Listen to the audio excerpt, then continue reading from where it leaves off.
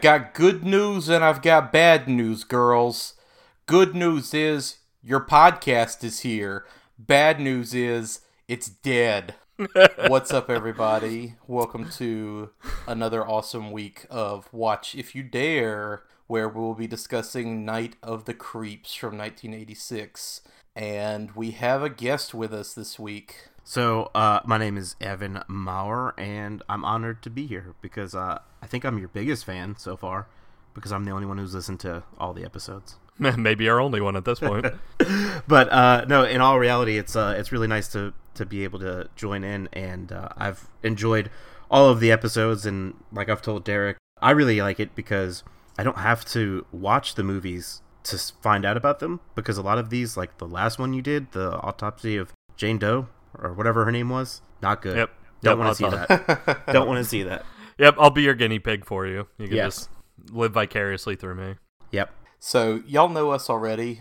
This is Aaron Mansfield, and then my co-host, as always, my best bro, my JC to my Chris, the alfalfa to my Spanky, is Derek. So true. But yeah, so I am Derek Day1 Smith, and we have Evan on this week, and I am glad we finally got him on, because Evan, I know you are like me when it comes to horror movies.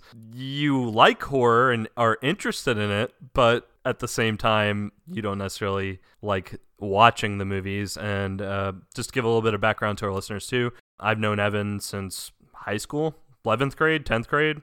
Like, we knew of each other, I think, before then, but I think it was honestly after Hurricane Katrina when you and I became really good friends, and we've been, like, best bros ever since. And so something we do on this show, Evan, is that anytime someone comes on, we like to ask them what they've been getting into lately that's horror-oriented, or things that you like that are horror-related, and then we'll get into, like, maybe some fears and phobias. But to lead things off, since you're the guest, have you gotten into anything horror-related lately? And if not, what are some of your past relationships with horror and things that you've liked or whatever? Yeah, so I think the scariest thing that I have watched recently was the Super Bowl.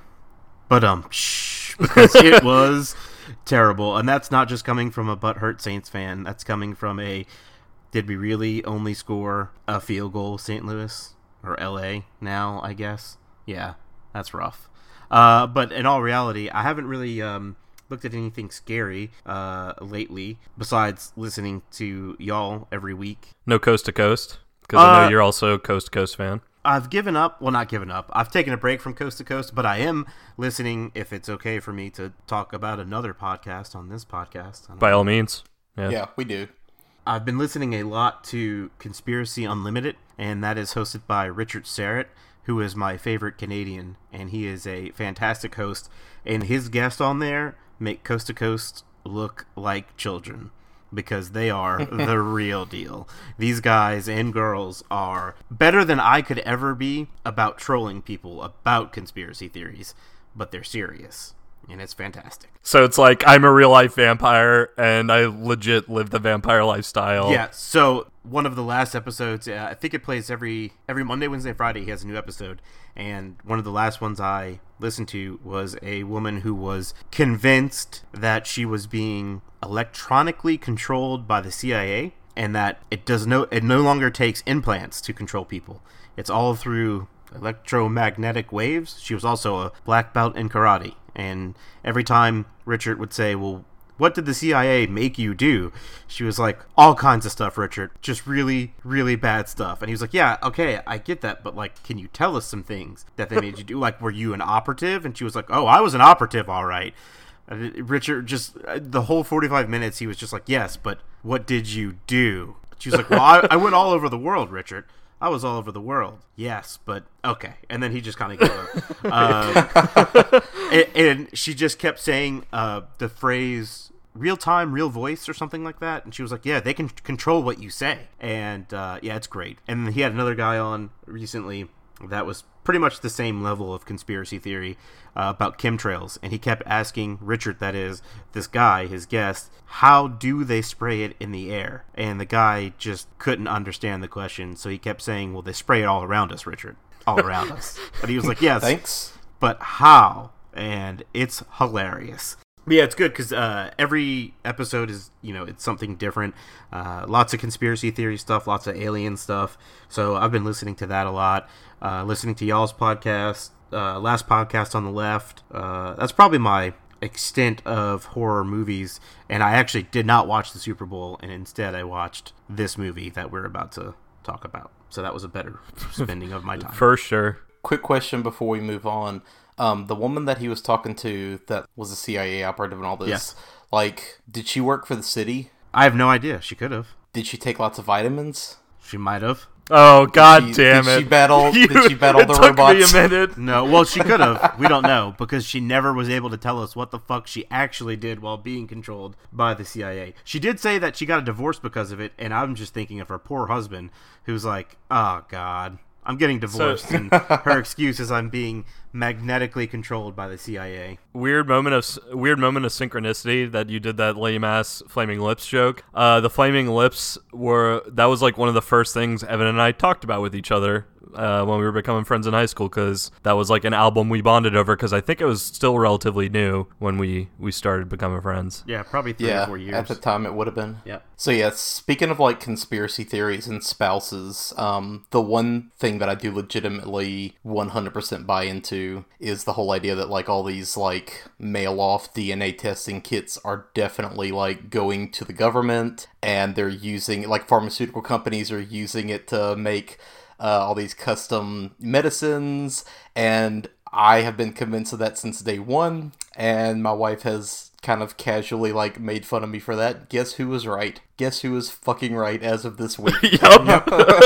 That is definitely true. On that note, have you gotten into anything horror related lately, Mansfield? Yeah, so I got a couple things to mention real quick. As far as comics, because I know you and I both like to mention that, Marvel has kind of rebooted 2 of their older genre titles. So they have Journey into Unknown Worlds and Crypt of Shadows. They also rebooted War is Hell. Ah, okay, cool. So Crypt of Shadows is like straight horror related. That's like an old horror related comic that Marvel put out. The first story was kind of a Twilight Zone-esque, you were dead the whole time kind of twist.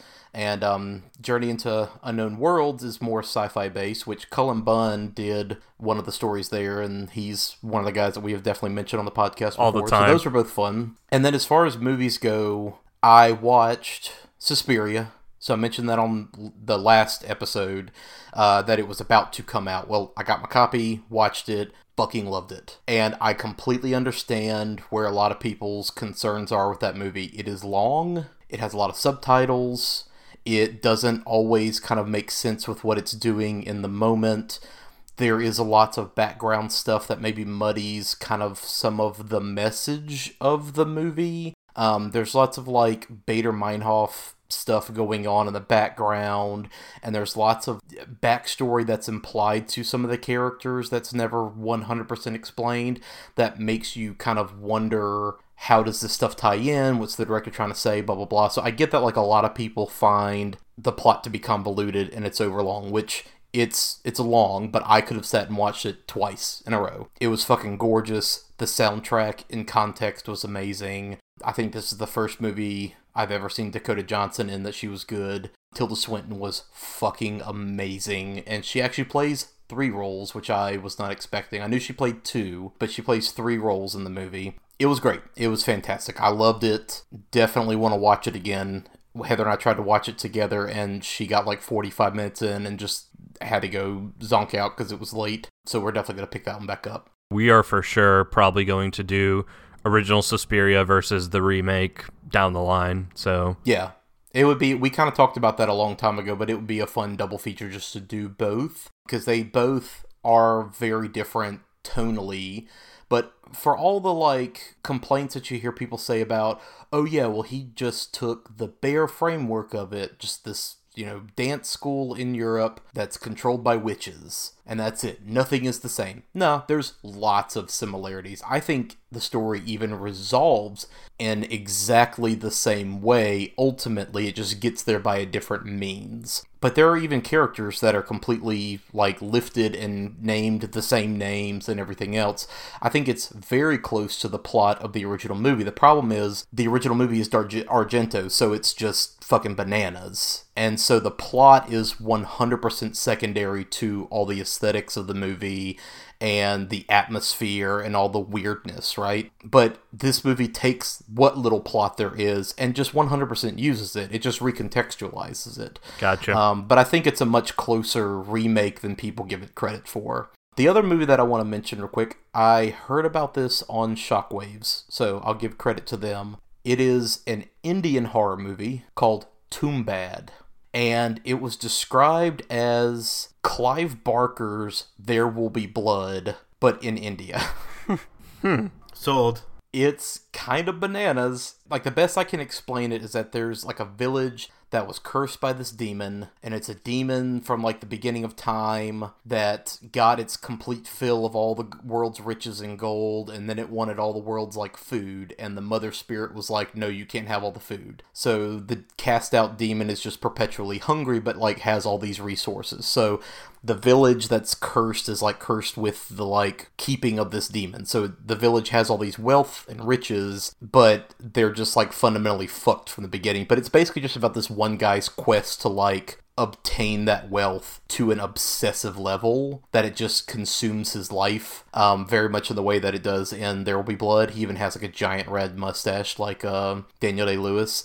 But talk about some imagery that I have never seen before and some weird concepts that I don't think I've ever seen. Like, he literally crawls into the womb of the World Mother and draws a magic circle, and he has to bring, like, a weird bred human, like, doll with him, and he has to distract the demon with that doll because it's hungry from not getting all the food, and then he sneaks it behind it and just, like, rips all this gold out of its fanny pack and then has to pick up all the gold coins and get up out of this, you know, womb cavern before it can catch him. Like, it's ludicrous. Fucking what?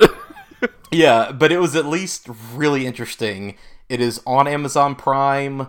It's there. It's free. I mean, it's free, essentially. It's with Prime. You don't have to, like, pay to rent it. Definitely weird. I at least can say that I've seen an Indian horror movie now. It sounds less like There Will Be Blood and more like Mario. Yeah. Kind of. You have a point there. I can see where you're seeing. Yeah, I would see that more as a Mario adventure. It's like Mario, but if Mario and Luigi, when they were kids, they had to feed their, like, old decrepit great grandma who, like, had her jaw nailed shut. Correct. And then, like, Luigi fell off like, wall and died in the first hour. And Bowser was a hell demon. Yeah, it's pretty much what happened. And Peach is the World Mother. So yeah, so that's all I have to mention this week. What about you, Derek? I had updated my iPhone, and for whatever reason, the podcast app decided to re-download a whole bunch of old episodes on a couple podcasts I was subscribed to. So I was going through them and deleting some old episodes on certain podcasts, and I got to Last Podcast, which I'm also subscribed to. And speaking of Last Podcast, Evan, you had mentioned them earlier. And I was going through, and I was just deleting the ones that I've listened to. And kind of halfway through it, I was like, you know what? Fuck it. I want to re-listen to some of these because I haven't listened to them since they originally came out. One of the series that stuck out in my mind the most was the one on Dennis Nilsen, who was basically like Britain's Jeffrey Dahmer. That guy was a total nutcase. Forgot all about his crimes and what happened with him. Kind of one of the things that stands out in my mind when I was watching Night of the Creeps, and I am jumping ahead a little bit, but one of the things that Henry would say on their episodes on that guy was when he would have like a moment of lucidity where he'd like look around at what he was doing with like all the body parts and go, this is ridiculous. And that's kind of like there was a moment in Night of the Creeps where I stopped and did the same thing. This is ridiculous. I'm sorry. I was going to say my favorite thing about Dennis Nielsen and his whole story is when he just started losing touch with any sense of how to cover it up and would just blatantly burn bodies in his backyard. Yeah. And he had teenagers come over and they're like, what are you doing, burning a body? And he was like, Yeah. And then just laugh for like 2 minutes as they walked away. That seems to happen a lot because, like, there's also what happened with Ed Gein where, like, someone cracked a joke, what do you got in there, a dead body? Yeah, and then... yeah, oh, you don't wanna, oh, yeah, Yep. oh, yeah, like, that was just Ed Gein Yes. for 3 minutes, just staring creepy, and just be like, oh, yeah, Well, see you around, Ed. bye. Anytime you ask that question and the answer is a laugh that lasts more than 3 seconds, you should ask yourself a question. But then also too, I'm still deep in Resident Evil 2, the remake. I beat Leon's first scenario run. Then I'm gonna play Claire's first scenario run. Then I'm gonna go back and play both of their second scenario runs. And I'm loving every minute of it. They just crushed it with the remake on Resident Evil 2. Just one other thing I wanted to mention is, for whatever reason, the last 2 nights, I've decided to go to the gym, like, late night, like after 10 p.m., 11 p.m. The way to the gym from my house, you have to go down a road that doesn't have any really, like, street lights on it. So it really is just like you see the highway and there are trees on either side of you. And so something that kind of happened to me was, like, I put in some music. My playlist has never done this, but it just decided to play the most, like, dark music I have on my phone. It would go from, like, Butthole Surfers to, like, the weird early Primus shit, more Butthole Surfers, to Rob Zombie. So on the way to and from the gym, like, in this pitch black darkness, you know, I just switch it from, like, Butthole Surfers into dig through the ditches and burn through the witches. It's like, so I wanted to mention that too because, yeah, I've been listening to some, also too, like, Alice in Chains' Angry Chair came on, which is kind of a weird song to listen to when you're in a weird headspace, like out on the road after midnight. And that's kind of been my foray into horror, along with reading some comics, but I'm trying not to always talk about comics every week. If I could mention 2 things real quick. 1, Rob Zombie is my playlist after leaving from 6th grader hell every day.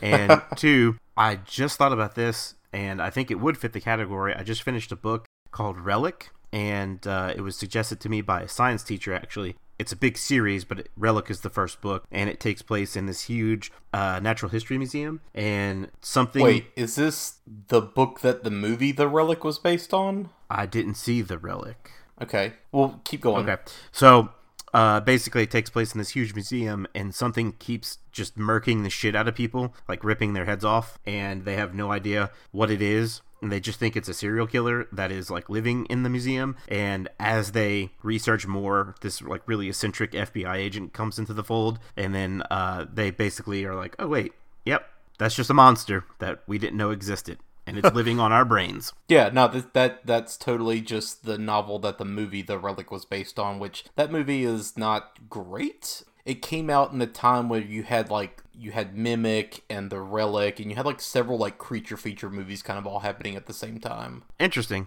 See, it was totally related. I didn't even know it. That book is the first series in the Preston Child series, and apparently all those books are really good. But I have Relic on my bookshelf. It's, like, in my stack of books I want to read because it was recommended to me as well. Yep, it was good. But yeah, so again, before we dive into the movie, another thing we do here on the show is we discuss fears and phobias or creepy tales. Evan, do you have any that you want to share with us? I have so many creepy stories that we would have to have an entire podcast dedicated to that. Which ones do you want to hear? Do you want to hear the ghost stories, the alien stories? Let's do an alien story. Yeah. We haven't had an alien story and yet. I know you have a irrational fear of, like, aliens and Yes, abduction. I do.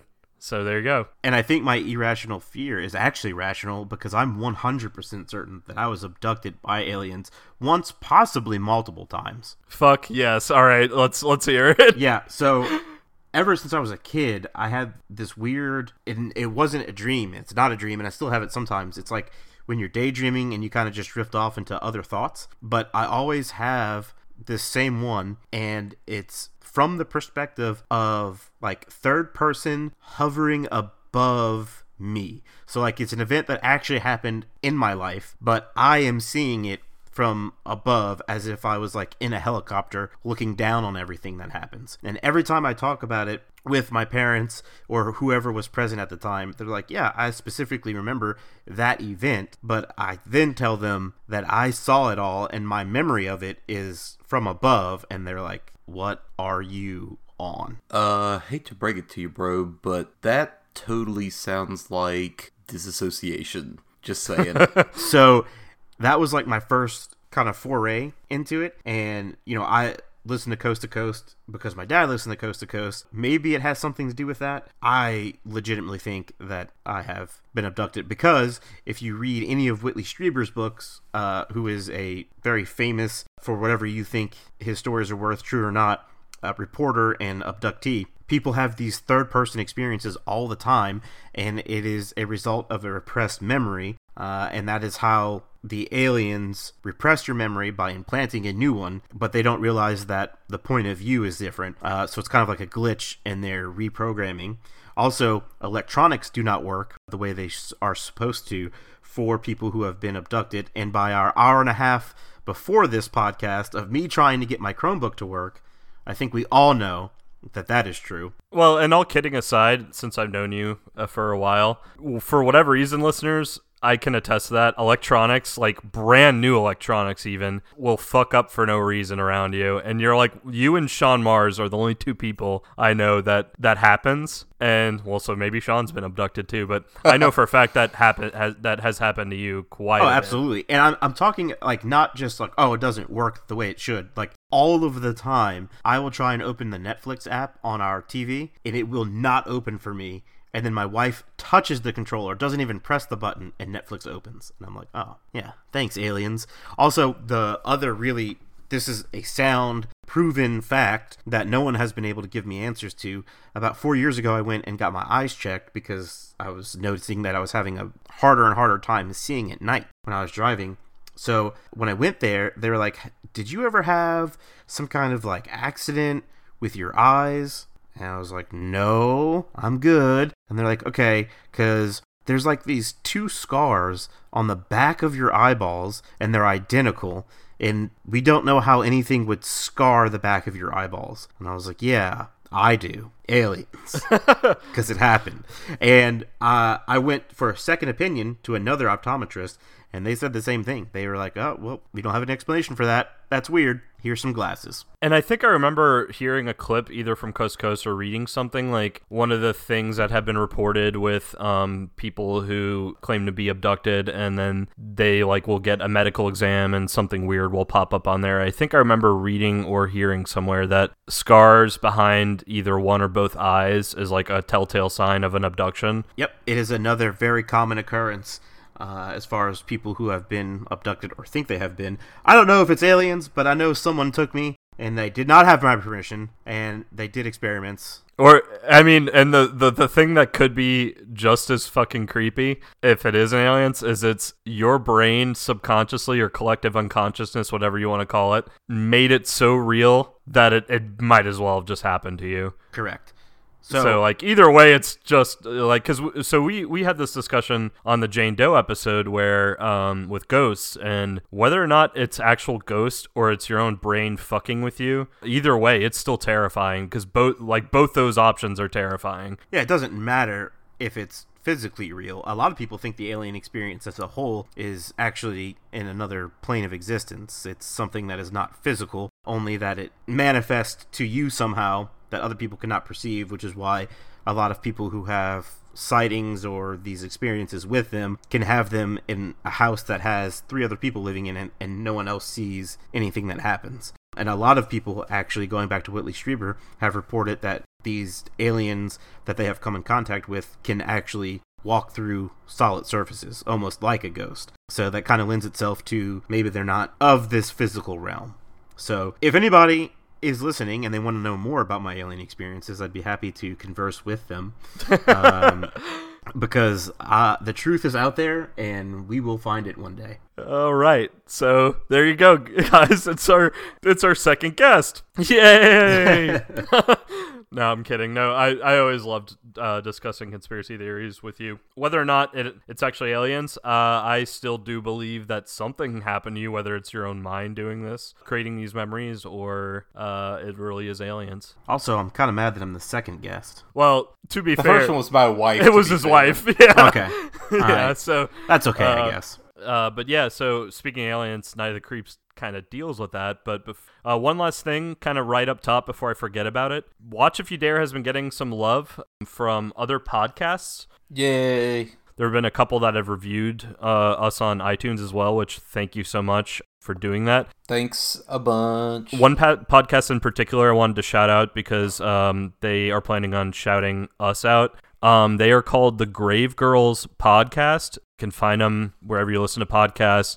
They have a Twitter at @grave_girls. It's hosted by 3 women who talk like horror movies and how they relate to like true crime cases or other like scary stories. Yeah, so they are all about horror in every facet of it. So, and from what I've heard, I really have enjoyed. So, thank you for shouting us out, and I hope to continue to follow you, and maybe Mansfield and Evan can too. Big thanks. I am actually adding y'all to my podcast feed right now. But yeah, so speaking of aliens, we are doing Night of the Creeps. The night of the formal is finally here.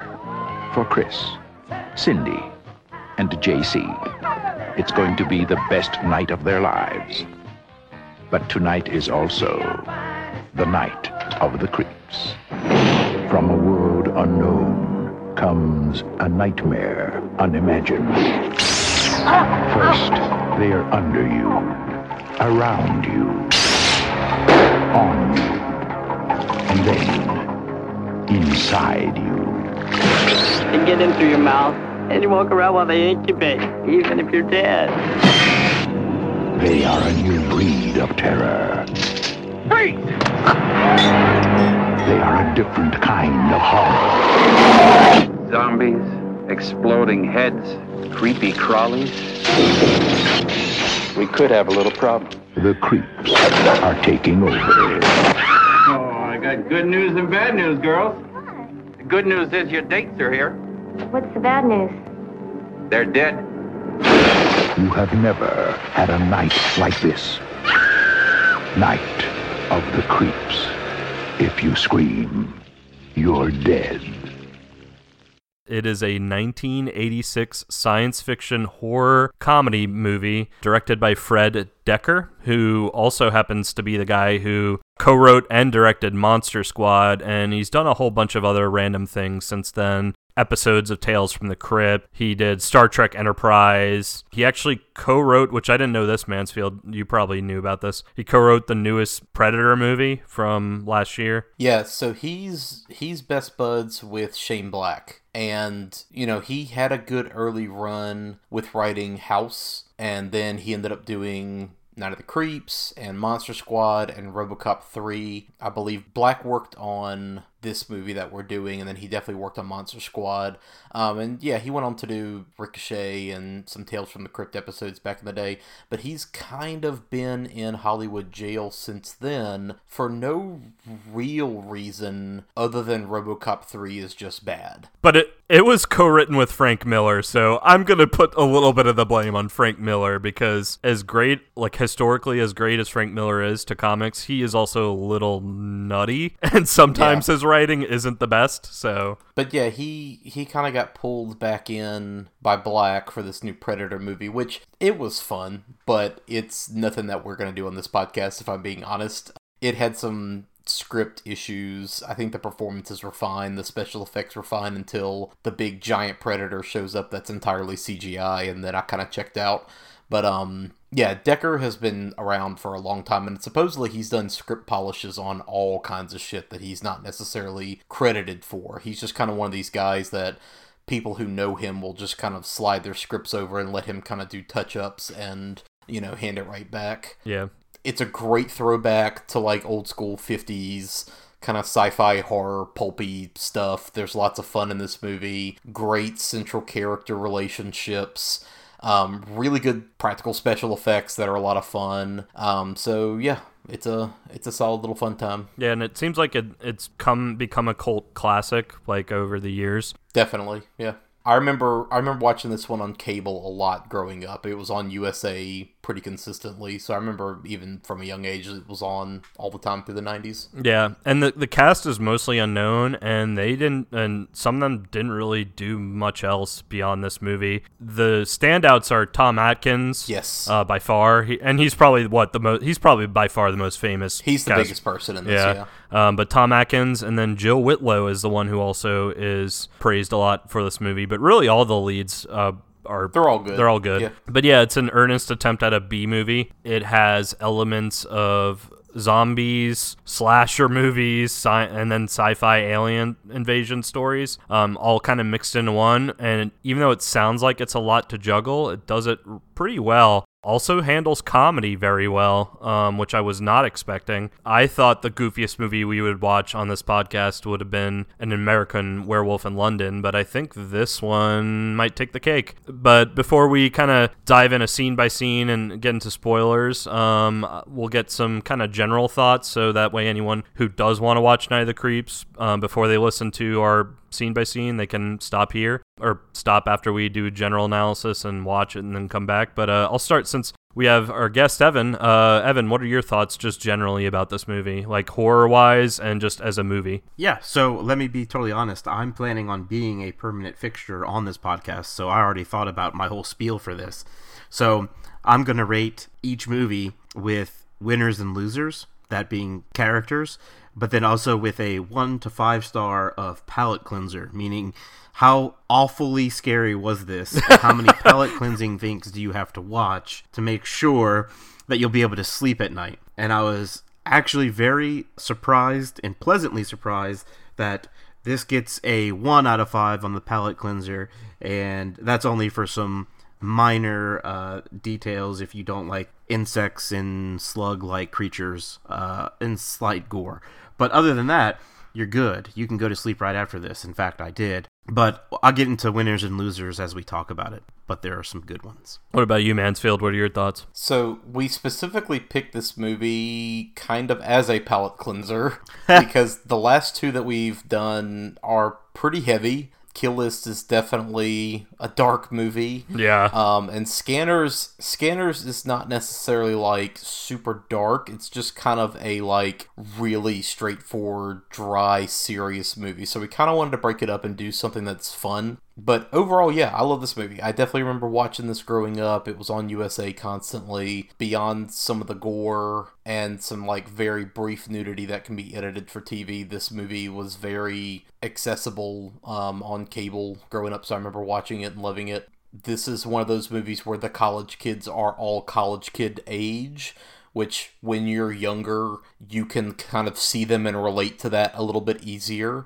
It's not like a bunch of 40-year-olds who are like, oh, Becky, we're in college. And they're clearly, 40. But the effects are fun. The action's fun. This movie has a ton of solid one-liners.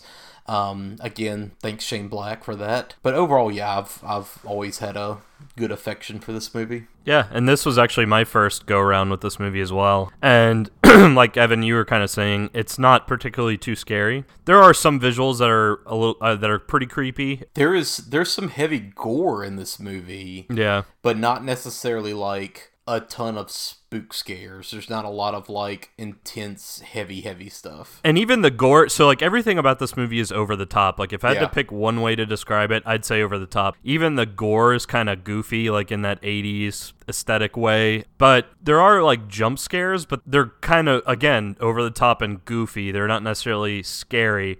I mean, if zombies scare you, then yeah, maybe this movie will get under your skin more than it did any of us. But honestly, I had a great time watching this. I had a blast. Never felt any dread like I have done with pretty much almost any other movie we've watched. Never had any moments where I was creeped out. It was fun. So if you're looking for something scary, this is not the one to start off with. But if you're looking for just kind of something that's different and wacky and over the top, then this is a good one. I give it a thumbs up myself. So moving on from there, we will get into the movie and go scene by scene and just kind of talk things over. So, and the opening scenes were not at all what I was expecting. Nope. So before you get to the story, I will say I love the opening credits to this movie. I love the font. I love the colors. Yeah. I love that it scrolls backwards. It scrolls like upward instead of downward. The music over it's great. Like I love the opening credits to this movie. But then, yeah, like you're getting to it, just immediately cuts to not what you're expecting. Yeah. Yep. Well, and I was going to say, too, in those opening credits, like, I wrote down, does 80s horror have, like, the best soundtracks ever? Because I swear every movie that we've done from the 80s that has actual music in it, the music is banging. I love it. I love that whole synthwave sort of, like, thing they do. It is definitely electric piano is what's going on. Yeah, there's lots of synthesizer and there's lots of theremin on this soundtrack as well, which is all, again, great throwbacks to the stuff that it's riffing on. So, this opening scene, which is honestly one of the most memorable scenes of the movie, only because I was not expecting it whatsoever, you get cut to inside a spaceship where there are these aliens, and from what you can infer, one of them has like an experiment in their hands and they're trying to escape with it, and the other aliens are shooting at them. And when I say aliens, I mean this spaceship looks like they did 80s to the max with like the aesthetic of the spaceship, the costume design of the aliens, almost to the point where like you can tell it's not a real person, it's like a rubber doll or whatever, but I think they did that on purpose. So I believe it's actually like kids. I think it's young kids in rubber suits, and that's why they kind of like move the way that they do. But the set in and of itself is scaled down. I know that for sure. So it's either kids or it's little people under the suits. But you're right. This is like a weird extra hallway from Alien, from the Nostromo, that like just wasn't used.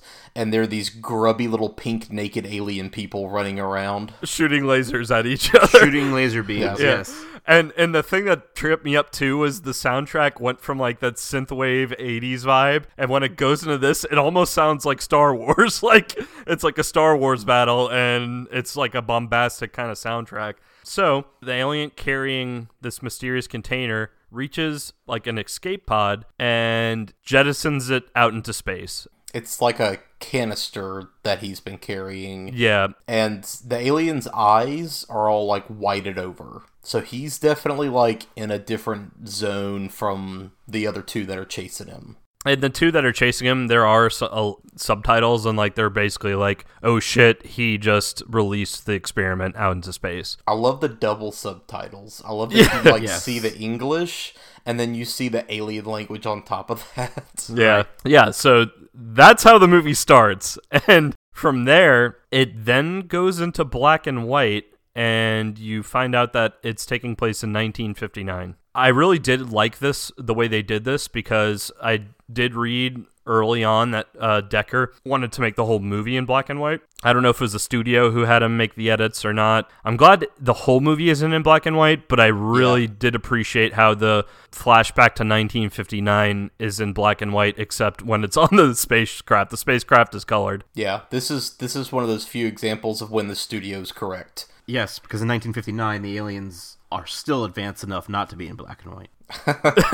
That's kind of what it, like, honestly, though, that's kind of like what you infer from that transition. Yep. It has a very Wizard of Oz feel to it, which I like, because this prologue being black and white and then go into the 80s in color where, you know, when the movie came out, I think works really well. So we cut to 1959, and we're on frat row, sorority row of a college. Everyone is like a walking 1950s cliche. You have this guy rolling up to get his girlfriend, and like he's wearing a Letterman jacket, and all the sorority girls are wearing like those poodle skirts and everything, and it's kind of nice too, because you also hear like on the radio like a criminally insane mental patient escaped what is basically Arkham Asylum. They're like, stay off the roads because he's going down route blah blah blah. And so the movie starts off with a college guy picking up his date from sorority row. and they go out to like a makeout spot, basically. While they're there, they see something fall out of the sky and crash. So they decide they're going to go investigate. So they drive over there, and again, over the top acting, the guy is just acting like a total douchebag, but in a very 1950s way, like greaser way. Or yeah, he's just stereotypical college bro.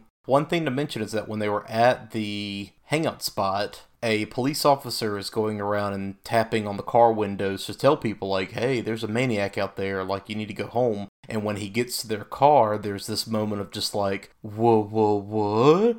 And it's his ex-girlfriend, which you kind of hear the other sorority sisters talking about in the background, but they recently broke up. So the girl and this police officer used to date, and now he has run into her with her new boyfriend, and you can tell he's kind of shook by it, and he just kind of says, all right, leave, go home. After the meteor crashes, they go off after it. Yeah. So the guy brilliantly decides, I'm going to go into the forest and look at this crash site. And for whatever reason, the girl stays in the car. As the radio report is playing, once again, criminally insane, mental patient, armed and dangerous, going down whatever highway that they are on. It like cuts to like one of the highway signs, and it shows like Route 64 or whatever. That's the same one said on the radio. So these two things happen simultaneously, and they are two almost separate horror tropes.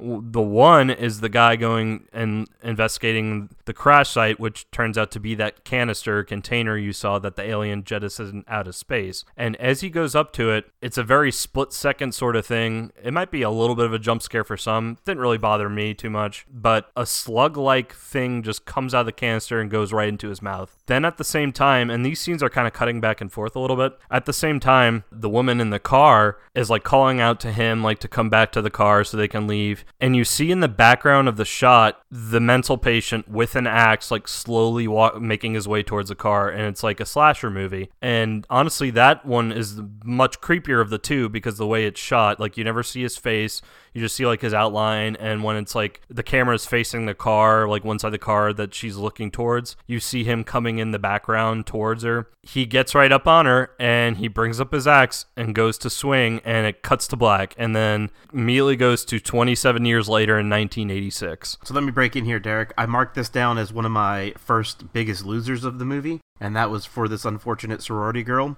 because she knew that something really bad was going to happen, and after she hears the radio report that this dude is basically right behind you with an axe, she screams out to her boyfriend, I'll even let you fondle my breasts if you come home now. And she still couldn't get him to save her life. So I marked that down as biggest loser. That line, I totally forgot about that, because that line cracked me up when I, like, because she says it so, like, earnestly. This movie knows what it's doing. Yep, it's fantastic. Like, such a deadpan earnesty to it. Like, again, this movie's just filled with moments of like, well, that wasn't what I was expecting. So we cut to 27 years later, and it is the same. You can see that it's the same college. It's just kind of modernized. And again, we are on frat row, sorority row, just kind of the Greek life area of this place. And this is where you're introduced to two characters named Chris and JC. On that note, let's talk about names real quick. So the college is called Corman University, as in Roger Corman. Chris, our main character, his last name is Romero, as in George Romero. JC is James Carpenter Hooper. And then our female lead is Cynthia Cronenberg. So these are all clearly like horror movie creators. Some of the other characters are Cameron, Landis, Raimi, Miner. So these are all prominent horror movie directors. So typically this is kind of corny when it's done in other movies, and I've seen this done multiple times. This is the only movie in which I like this goofy little play. Yeah, and when I was in the middle of watching it, because it was subtle enough to where like it took me a second to realize what was going on. And I think what happened was when you're introduced to Cynthia and you find out her last name is Cronenberg, I was like, oh, okay, yeah, that's why I'm recognizing all these last names. I get it. So you're introduced to Chris and JC, and at least, I don't know about you two, but JC is like arguably the MVP of the movie next to the detective, who we're not introduced to yet, but JC is like the coolest bro friend ever, and I liked him a lot. Like, he was arguably my favorite character. JC's a true bro. Yeah, he was a great character. It's also just nice, like, if we're talking about representation in a movie, which is something that we really heavily talk about now, but the fact that he's just casually disabled, right? Like, he's got crutches, you know, he has something going on. They don't make it clear in the movie, but that's what's nice about it. They don't draw any attention to it beyond that. So that's just an interesting thing to, like, throw in there just because. Yeah, and it's funny too because, like, Chris actually, he's the one who kind of, like, is trying to work up the courage to go and talk to Cynthia, who is a sorority girl, and she's kind of, like, mingling with her friends and some of the frat guys, and, like, Chris and JC are off to the side from afar, and Chris is just like, oh, I think I'm in love, but I'm too scared to go talk to her. And JC's like, look, dude, I'm never getting laid, period. So it's my mission to get you laid. Like, just go up and talk to her. He never does, so JC decides to go up and talk to her. It's funny because he talks pretty good game, but he does it for the benefit of his friend because, like, he kind of goes up to Cynthia and is like, yeah, my friend Chris over there, you know, the handsome guy, he's really attracted to you, blah, blah, blah. And for a second, she's kind of, like, going along with it before, like, this meathead guy who has a unibrow, who you think is her boyfriend, walks up and is like, bro, like, there was no phone call for me, because he gets the guy to go, like, check on a phone call or something. And so they decide, like, after the, like, so JC kind of leaves and goes back to Chris and is just like, the good news is she knows who you are now. The bad news is we might need to join a frat. So it cuts to, like, them going to this frat called the Beta Epsilon fraternity. They're already at this frat. They're, like, at, like, a big, like, beginning of the semester kind of party. Yeah, it's Pledge Week. You see on one of the signs that it's Pledge Week. And immediately, like, as far as the atmosphere of this movie goes, there's so much fucking color and neon and just, like, all this other stuff going on that I really, really love. Like, it really sets the atmosphere of this movie. And there's constantly just, like, lots of neon in the background. Secondly, as soon as we kind of cut to them meeting with all these frat bros to talking about, you know, wanting to join up, so many mullets. Oh, yeah. So many, like, massive 80s ridiculous mullets. And I love that one guy, and he pops up in the background constantly throughout the movie, but I love that, like, one fucking dude with a mullet and just that rad 80s mustache. And he's just kind of one of the featured frat bros that's in it, but that guy is probably the only guy that you would actually, like, be able to stand to hang around in that frat. Yep. I think he comes up towards the end. I'm pretty sure he's the one loading people onto the bus with the mullet and mustache. Yeah. But that also reminds me, like, this whole scene initially with them, like, hanging out on campus and hanging out this frat, like, the two main characters definitely remind me of kind of how our friend group was. We weren't, like, massive social outcasts by any means at all, but we also weren't, like, complete frat jock Greek life people, right? Like, that wasn't our friend group. But that said, there was this one time that we went to one of the house parties that was right off campus, and this was kind of at the, like, artsy-fartsy, super hipster kind of hangout house, and I just remember all of us hanging out and hearing some girl, like, yelling and complaining about all of us being a bunch of meatheads looking for sweater meat. And it just kind of killing us because we were completely, like, not the kind of frat bros that she was playing us up to be. Like, we just weren't dressed as super hipsters at this party. Yeah, I do remember that. It was kind of like we were caught in between a rock and a hard place. Well, and that's the thing, too, is because, like, whereas Chris is kind of a baby, at least in these scenes, JC, like, he's a charming guy. Like, you can tell he can, like, sell salt to a slug. Like, he can talk to anybody. Like, you get that feeling like he can just go up to anybody and start an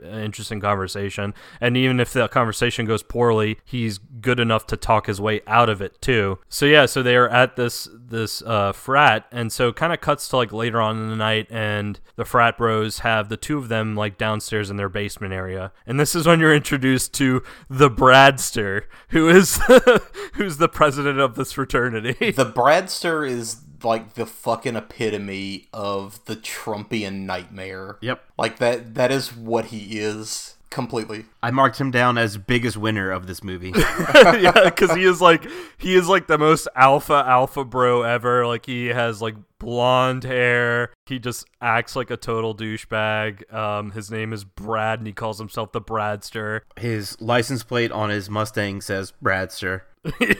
Yeah. So they basically kind of bring them downstairs, and you can tell that like they're just kind of fucking around with Chris and JC, being like, "Oh yeah, sure, you can join us if you do this thing for us." Yeah, okay, wink, wink. They're not going to join us. We're just making fools out of them. And so they're like, "Okay, you want to join us? We want you to steal a cadaver from the university medical center and deposit it on the steps of this other fraternity that we're rivals with." This is kind of ridiculous because A, what fucking university center that's not like a medical school has just frozen bodies? That's almost to a word the note that I wrote down, which was like, the fuck does this school have an underground super science lab for? Yeah. Also, there are literally nuclear waste barrels just like stacked up in the corner with a giant like nuclear symbol. So I'm like, what kind of facility is this? Just casually is a multi-gajillion-dollar facility just, under the like same building where they teach English. Yeah, no one would suspect it. That's why it's there. And there are so many moments of like right place, right time, too. Like where people if they would have been caught in this scene, like it would have been bad, but they just kind of walk right by and get to where they need to go, because it cuts to JC and Chris going to this lab, and there's like a grad student there, like in a lab coat, and he can't get into the secret room that needs like a key card or a keypad. And so he goes and like calls on the nearby phone, like, and he calls just someone else, being like, "Hey man, like what's the passcode again? I don't remember it. Like it's not working for me." And so he starts like talking with this guy on the phone.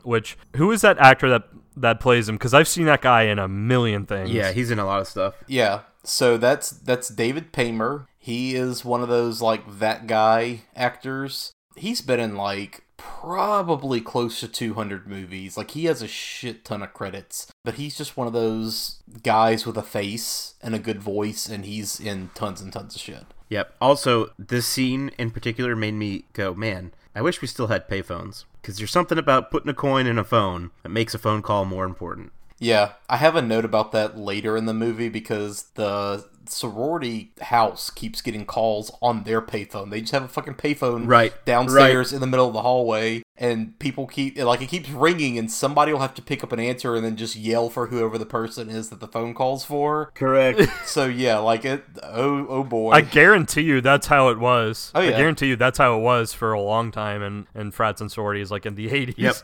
But yeah, because like so many problems in this movie could be like, oh yeah, this wouldn't be a problem today because cell phones, lol. Yep. No, yeah, this is a dated movie. This is an 80s movie, and there are problems where, like, you need to use a payphone. So, while this guy is on the phone trying to get the passcode, Chris and JC just kind of, like, stroll in. They go down, walk downstairs, they get into the basement area, and they reach this door where you need to enter in a passcode. And so JC is just like, that's probably something shady. Let's check in there. And Chris is like, oh, come on, man. Like, no, we don't even know the code. And he hits 0, and the door opens, and then, like, it cuts to, the scene of the grad student. And he's like, wait, 0's the last number in the code? Because he had entered in, like, 3 of the digits, but he didn't know what the last one was, and it was 0. So it opens up for these two idiots, and they kind of just stroll in, and I love the aesthetic of this lab, because it is like the most 1950s Star Trek Enterprise bullshit I've ever seen in my life. Yeah. It's fantastic. It's just lots of cardboard and, like, lighted panels. Yep, it's just lighted, multicolored, like, huge plastic buttons everywhere. Yeah, like doodads and all that shit. Yep. And so they're kind of like fucking around, and they click one button, and it's like, it shows this kind of tube where a guy is cryogenically frozen, and they even take a moment to be like, yeah, like cryogenics, like, you know that thing where like you suspend somebody in animation and like freeze them and you can wake them up like years later. And I love how like people, because it happens 2 or 3 times this movie where like they stop kind of almost like they're looking at the camera to explain what cryogenics is, because maybe in the 80s it was not nearly like as big of a thing, or maybe it's just doing it on purpose to be tongue-in-cheek. Probably both. So Chris is like, nope, we need to like get the fuck out of here now. And JC's like, no, here we go. Here's our corpse. Like, we found him. And so he hits a big red button on the wall that says like abort or something like that. It says disengage. Disengage. Yeah, giant red button. Yes, This was my favorite part about that scene, is that they have this huge fucking secret lab, like we said, in a nondescript college location with a dude who's been cryogenically frozen since 1950, and there's just a huge button that says disengage. Yeah. Brilliant. And I love that, yeah, Chris is just like, we need to go, we need to get out of here, and JC's just like, Hold on, I got this with my crutch. Oh, there we go, disengage. Yep, yeah, never good. Yeah, so this body, like, comes out. You can tell right away that it's the same guy from earlier in the movie from the 50s, the guy who had that thing jump in his mouth, and he's been on ice for a while. And so they're like, all right, well, we got our body. Then the body just kind of randomly grabs one of them, and they freak out, screaming, and run the fuck away as the medical student is, like, coming back to the lab. And he's like, what the fuck is going on? So the medical student walks into the lab. He sees the corpse on the ground. He's just like, those stupid ass fucking kids, like, and he's going down like, let me get this thing back in there. And it does the horror trope of, like, as he's reaching down, the body comes alive and, like, something shoots out of its mouth and goes into the med student, and you can kind of infer that, like, he's dead now. After they, like, run the fuck out of the lab, they go back to their dorm. Because I guess that's what you would do as, like, a college kid, right? You just go back to, like, your spot, right? So they go back to their dorm, and they're, like, still kind of freaking out about what just happened. And Chris is just kind of being mopey and, like, whining about everything. And JC drops, like, the fucking realest ass monologue ever, where he's just like, look, I bust my ass to make sure, like, that you're happy as a friend, or as your friend, and blah, blah, blah. Like, he just goes into Chris and just kind of drops a reality bomb on him that is one of the best pieces of dialogue in the entire movie. It was honestly one of the best monologues I've heard in a very long time, because that fucking, like, I'm your friend, I love you, but because I love you, I'm gonna call you out on your bullshit speech was, like, on point. Yeah. I just made a correlation, and it's the fact that JC is on crutches, and he is Chris's crutch. Totally. Yeah. No, I mean, that's really what, and I think he kind of even alludes to that in that monologue, because even he kind of goes into like love you as a friend, and like, I'm having a great time, and you're sitting there being mopey, and like, look at the two of us. Your life's totally fine, bro. Like, get the fuck over yourself. So then it cuts to probably arguably the other best character in this movie besides JC, Detective Ray Cameron. And the way we're introduced to him is interesting, because it starts off in a dream state, and it shows him walking towards a car, and it's the same car from earlier in the 50s that the woman was in, and it just shows the mental patient from behind hacking away at her in the car. And all you see is like blood all over the car. Like, you never see the body, but like, you see him swinging the axe back and forth. Detective Cameron is kind of like slowly moving towards him with a shotgun out, like kind of horrified. And as he gets closer, like, he tells the guy to like drop the axe and turn around. And as the person or thing turns around, it's like this skeletal decomposing face. And then like, he kind of gets jolted out of this nightmare, and like, he's in his house. So that's correct, but that's not actually how this scene starts. The way this scene starts is way fucking cooler, right? What's cooler than cool? Fucking Tom Atkins in a white suit on the beach drinking margaritas. Yes. Yeah. It's just like a weird, it's just a weird fantasy where he's like in a white suit with sunglasses on, chilling on the beach drinking cocktails, sees a blonde woman who's the girlfriend that he had, like, reverse coming out of the water. Yeah. And then it kind of cuts to all of a sudden, like, the flashback of the actual incident that night where he found her dead body. Also, the shotgun turns into an arm. Yes. Yeah. It turns into her hacked off arm. Yep. Which was a nice touch. Yeah. Yep. And as he's waking up out of this dream, too, there's a pretty great, like, Barry Levinson style zoom where it's just kind of this cut between the zombie face and his face, but the camera's just like zooming right up into him. And there's a couple of moments in this movie, but I've always loved that like weird Barry Levinson style, like heavy zoom directly into somebody's face. That's a great like 90s aesthetic thing that I love. Well, and it's I was gonna say too, it's a creepy dream too. Like, yeah, I do remember where he's on the beach and everything. It was so kind of like sudden when it kind of cuts to that scene where he's like on the beach in the white suit that I was like half expecting like this subplot of like some crime lord like who like is interested in the experiment. But then, like, as it continues, like, okay, I get it. And yeah, he's startled awake by the phone ringing, and as he answers the phone, he utters the single greatest line in this movie that I wish I was only fucking half as cool enough necessary to, like, utter this every time I pick up the phone, which is just, picks up phone, thrill me.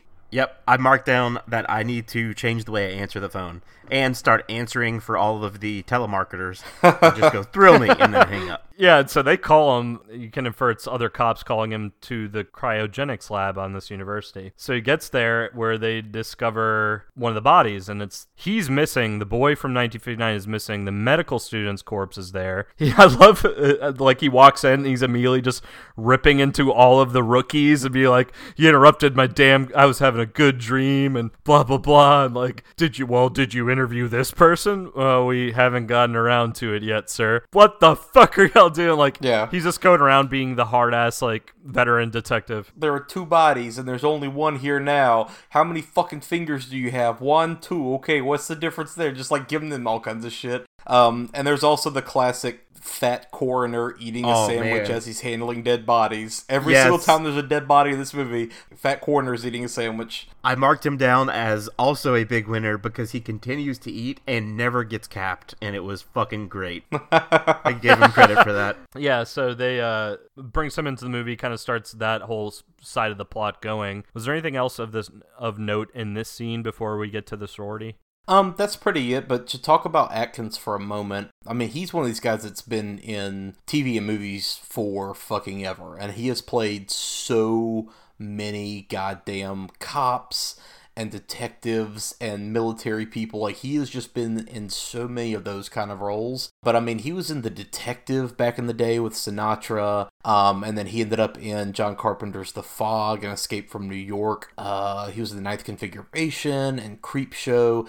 Biggest thing that people are, like, really discovering him in now, besides, like, Lethal Weapon, is Halloween 3. I mean, he's, like, the main star of Halloween 3, and he is in full, just, like, don't give a fuck detective mode in that movie. Just, like, drink every bit of alcohol, bang every woman in the movie, snappy one-liners, don't give a fuck. But yeah, Tom Atkins is great, and apparently this is his personal favorite movie that he ever worked on, so that's cool. That makes me happy because you can just from his performance alone, you can tell he was having a blast in this movie. Yep. Yep. And I think, correct me if I'm wrong, but I think as he's giving the rookies the rundown about, the whole 2 bodies thing, I think the scene ends off with him saying, "Now, a dead body that's been dead for 50 years doesn't just get up and walk on its own." And then it cuts to the dead body walking. The body, yeah. And it's I love when movies do that. It's just fucking, nothing has to be said, and it's pure gold. And the thing, too, that makes me laugh is this corpse is just walking out in the middle of the road, and no one,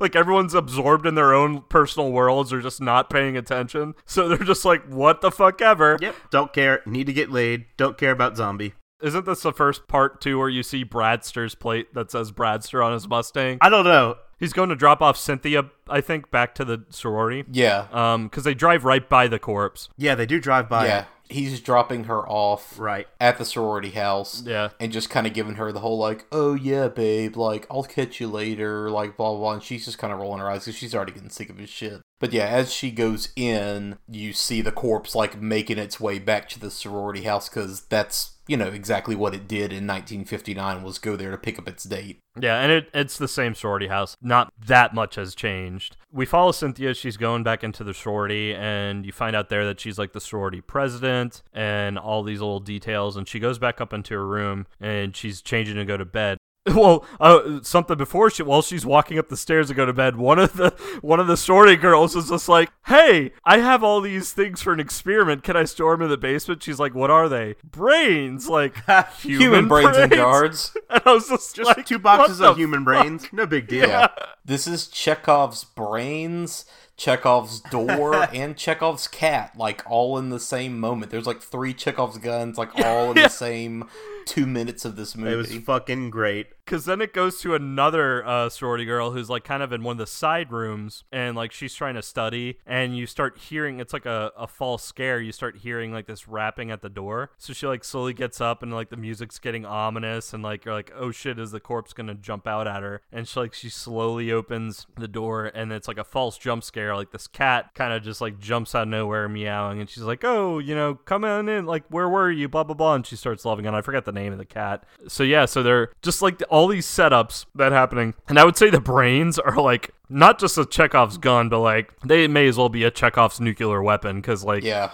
it is, like, painfully obvious, like, okay, yeah, we know what's gonna happen here. We follow Cynthia as she's going back upstairs, and like I said earlier, she's kind of getting ready for bed. I don't know if she's laying down or right before she lays down, like... It's like as she's changing, she hears the sound at the window.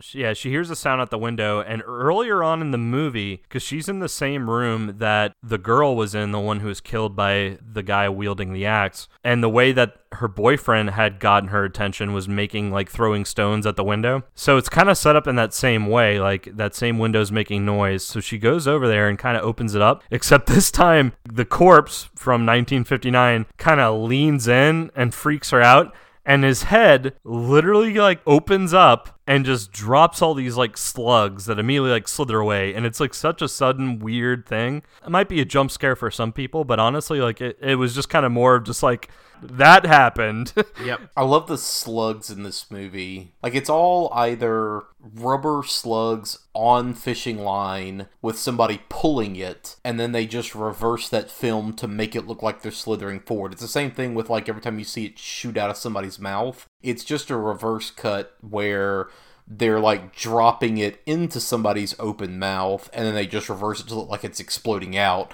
But I just love the way that they move. I love the way they slither around, the sound that they make. So anytime that the slugs show up in this movie, it's fun. Yeah, and so the detective, Cameron, gets called again. Now he's at this scene where they find the head split open. They find this guy, and Detective Cameron immediately is kind of like thinking that, oh shit, this is the result of an axe wound, and is kind of starting to get a little, like, freaked out by that. I think this is one of the few instances in a movie, especially horror movies, where the police officer knows what's up before the main characters. Yeah. So you normally have the situation where the main characters know what's happening and they can't convince the police of what's going on. But in this instance, it's the opposite. So that's interesting as well, as far as, like, breaking some of the tropes. Yeah. We go to the next day where Chris and JC are just kind of, like, walking across campus, either coming to or from class, and the frat brothers from Beta. And off topic for a second, I love, like, they keep saying, like, are you beta material? I don't think you're beta material. It's just, like, that was just, for whatever reason, that made me laugh. But they confront them, and they're like, yeah, what the fuck? We told you to, like, not put the body on the porch of the sorority. We wanted you to do it on this fraternity. And they were like, what are you fucking talking about? And, like, so Brad is getting kind of, like, confrontational with them, and basically, like, JC kind of steps in between. Is like, look, yeah, you put us up to it. You wanted us to go to and find you a body and do this, and I'll admit, we did. We went all the way into the lab and we found a body, but we chickened out and we left the scene. Like, we didn't take the body anywhere. Off to, like, the side, Cynthia was listening in, and she gets livid with Brad being like, you fucking asshole got these guys to, like, go get a corpse and put it on someone's lawn, and, like, she gets pissed at him. As JC and Chris are walking away, Brad, like a total douchebag, kicks out one of JC's crutches, and JC falls on the ground, and Cynthia, like, goes to help him and Chris and basically tells him off. Yep. This is also when you find out that Brad was in Cobra Kai and he learned the sweep the leg maneuver. Yeah, it totally was like it totally was like just so Brad, again, going back to him for a second, he might as well have been a Cobra Kai villain. Totally. He's also like a villain of an 80s snowboarding movie, like a ski slope elitist, son of the rich kid, kind of just like every 80s young adult douchebag villain from the 80s you can think of. This is Brad. So my dad owns a dealership. Yep. These slopes aren't for you, bro. basically. So they walk away, and Chris, of course, is like enamored with Cynthia, and this is kind of like their first kind of conversation together. And JC, being a bro, is kind of like, yeah, you two should get to know each other some more. And they walk off. Later on that night, we cut back to the police station with the morgue, and it's that same mortician, like the overweight guy, just like Eating a fucking sandwich again. yeah, he's eating a sandwich again. This scene was both creepy and hilarious at the same time, because like he's not paying attention at all, and you see in the background the corpse of the medical student just start sitting up. The imagery is pretty creepy. Yeah, Paymer looks rough. Yeah. What makes the scene hilarious is like the mortician dude is not paying attention whatsoever, and this corpse literally gets up, and if this was any other horror movie, the corpse would have just like killed him from behind in like a jump scare fashion. But instead what this movie does is the corpse just gets up and walks out the police station, and like as it's walking in the hallway, a cop who's like looking down a report like walks right by being like, you going to the game this weekend or something like that? All right, I'll catch you later, man. And like never looks up to see it's the corpse walking out. Yeah. Meanwhile, his like entire neck is tore open, and he literally has surgical scissors like hanging from his neck. Yeah. Again, I marked this down as mortician badass, because he's still eating. I don't know how you could eat that many sandwiches, because this is like his 5th one in the fucking frame of 2 hours. And instead, like Derek said, of the body just absolutely destroying him, it was just like, I'll take a detour. This guy can live. Yeah, so it cuts back to the kids walking around campus, and that's when Cameron happens to come upon them and kind of grabs them, and that's where he gives them the monikers Spanky and Alfalfa, and takes them in for questioning, because the night that they were breaking into the lab, the janitor saw them running out. So, based on the janitor's testimony, they bring them in for questioning and ask them about, like moving the corpse, which they kind of just say like, nah, we didn't, end up doing anything. We didn't do anything with that guy's body. And I like how the janitor, his only line in this movie is screaming like banshees. And like starts laughing to himself. Detective Cameron, while they did break into the lab, he kind of realizes like, yeah, y'all didn't take the body with you because the janitor saw y'all running away screaming like banshees, and you didn't have a body with you. But yeah, just that whole screaming like banshees. And like later on, I think it cuts back to the janitor, and he's like back in that building, kind of just like mopping the floor, and he's still like talking to himself, like screaming like banshees, and he starts chuckling to himself. And then right around the corner, the med student pops into view, and he's all zombified, and the janitor starts screaming like Banshee. Yep. Yeah, I was like, this is such a lame ass joke, but it's just so well put together that I was like, I gotta laugh. Oh yeah, and you knew that it was gonna happen. Yeah. The entire time, like you were like, yeah, this dude's gonna scream like a banshee before he dies. It's gonna happen.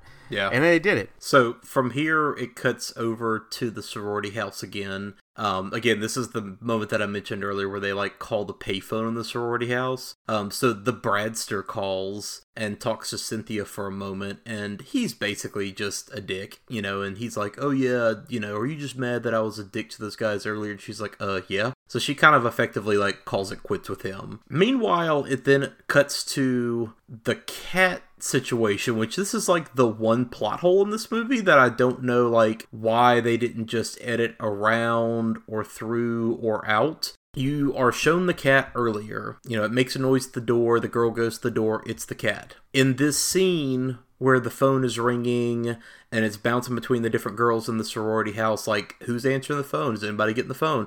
You hear one of the girls say something like, oh, should we tell Cynthia that what happened with the cat? And they said, no, it's just going to upset her. What happened with the cat? Like, there's no explanation about what happened with the cat. We're not shown anything. So what I gathered from that is, so continue to like the appearance of the cat, and then I'll explain like why I think they left that. Yeah. So it goes back to the same girl from earlier who like opened the door and was startled. She's in the same side room studying again with her giant glasses. So she hears the sound at the door again, goes up, it's the cat, picks up the cat, and realizes the cat's fucking face is just like gross and annihilated. And then she freaks out. But that's it. It's like a zombie cat, and it's like done animatronically, and it's... Yep. It's creepy looking, but it's also kind of funny because it's like it's like a puppet, you can tell, and it's like moving all weirdly and has a zombie face. So like you can infer that maybe the cat got by one of the slugs, but at the same time, what happens to the cat from here? So she finds creepy cat, nothing happens, and the cat never comes back up in the movie again. The thing that I think I think the movie, whether it was out of laziness or they just forgot to edit these scenes, or if they were just trusting the audience to suspend disbelief, I think what happened was the sorority girls discover the cat and they thought it was dead because it was like maybe it had died, and before whatever slug creature like reactivated it or reanimated it, they assumed it was dead, so they like either left it out in the backyard or like buried it or something while it comes back alive, and that's when she picks it up and like she realizes, oh shit, it's the fucking cat. But there is a line, I don't know if either y'all had caught it, I forget who says it, but someone mentions this like another thing happened at the sorority this time with the cat. It was just kind of one of those one small throwaway lines. So my guess was kind of like either they called the police again or they just like the cat spewed out its thing, it went into the nerd girl, and then it immediately keeled over and died again, and they just dealt with it. But I know there was a character that brought up the cat thing happening at the sorority again later on, but I don't remember exactly which character. I think it was just kind of off screen. But given to what happens to that girl later on, I don't think so, because we see like every time that somebody gets a slug, it's pretty instant that they like turn. Correct. Right? Yeah. It's not like it incubated in her for like the next 2 days and then all of a sudden she becomes a zombie, right? But I think like the cat maybe was originally supposed to serve the same purpose as the dog that's about to show up. Yeah. And maybe they just like forgot about it. I don't know. Yeah, maybe so. I took it as the cat had disappeared and they couldn't find it, because when the chick picks up the cat, before she looks at it and realizes that it's all fucked up, she's like, oh, whatever your fucking name is, cat, I'm so excited. And then she sees that it's fucked up and is like, oh, that's not normal. And then it cuts.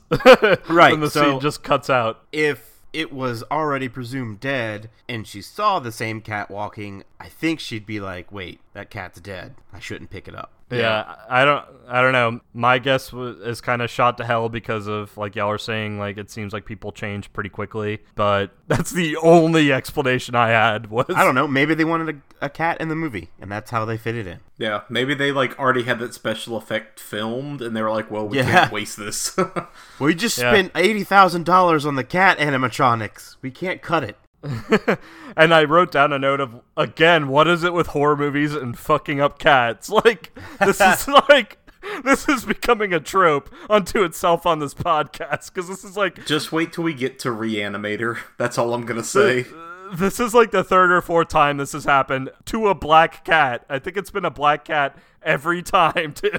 Poor cats. Yeah, that scene just randomly happens and is never resolved. Yeah, but it cuts from that. You see the cops, they find the body of the med student again. He, like, made his way back down to the lab. And as they're, like, looking at him, you see more slugs slithering away from that body. And Cynthia then shows up at Chris and JC's dorm. And she says, you know, sorry, I looked you guys up, but, you know, I need somebody to come talk to. And I figure y'all are the only people I can trust, or the only people that'll believe me. So then you see the three of them, like, walking through campus. And this was kind of a fun, like, bonding moment between the three of them. But she basically just tells them, like, all right, I'm going to level with y'all, but, like, I think these attacks are, like, zombies. And they're just kind of like, oh, yeah, huh, sure. And they just kind of are staring at each other. Like, JC's definitely giving her, like, shit. And he's kind of doing the, like, ooh, like, theremin kind of thing. But there's a great moment where, like, Chris puts his arm around her shoulder. And then, like, as she's kind of, like, going on and on, talking about how scared she is, she, like, leans into Chris.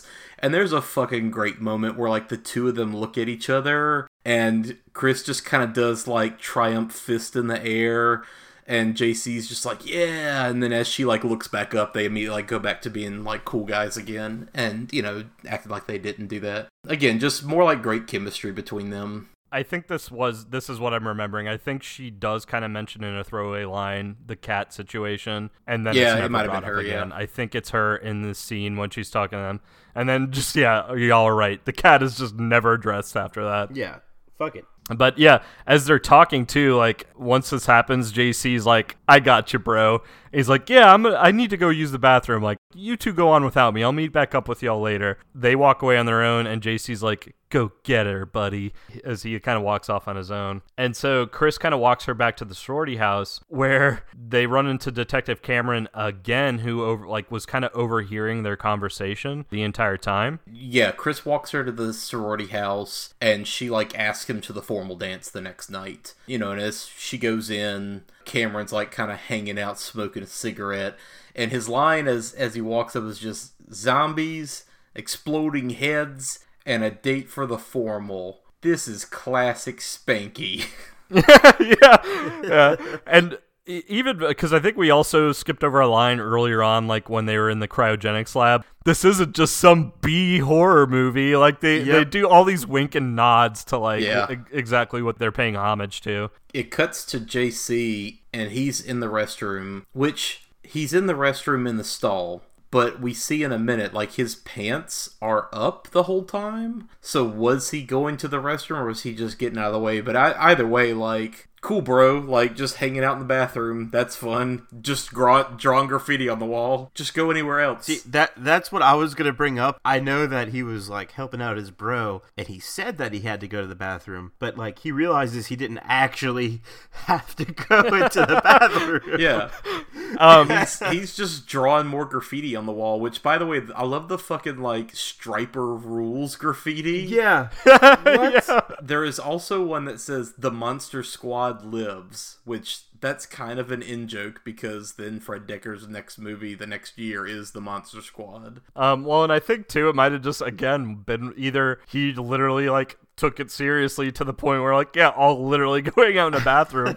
Yeah. Or it's just one of those things that, like, they were like, yeah, he used the bathroom, but we can't show any nudity, so, leave the shorts on. Like, but yeah, as JC's in the restroom, the possessed janitor, Mr. Miner, he enters the bathroom, and you kind of immediately, like, hear his body, like, hit the floor, and then you hear all the slug noises. So, yeah, JC, like, you know, looks under the stall and sees all the slugs, like, slithering around. He kind of freaks out and drops a pack of matches. After some, you know, back and forth, he picks up the matches and lights the matchbook on fire and throws it down right as one of the slugs is running by, and it, like, fries the slug. And he kind of like, they make a point to show you, like, oh yeah, it was killed by fire. But right as, like, JC's trying to get away, he slips and falls, and we kind of see all the slugs around him, and one just kind of goes right into the camera, so we can infer that JC gets got. I was very upset when that happened, because I was like, not JC. Yep. And even after, like, he proved to be the badass who figures out what they're weak against for everyone.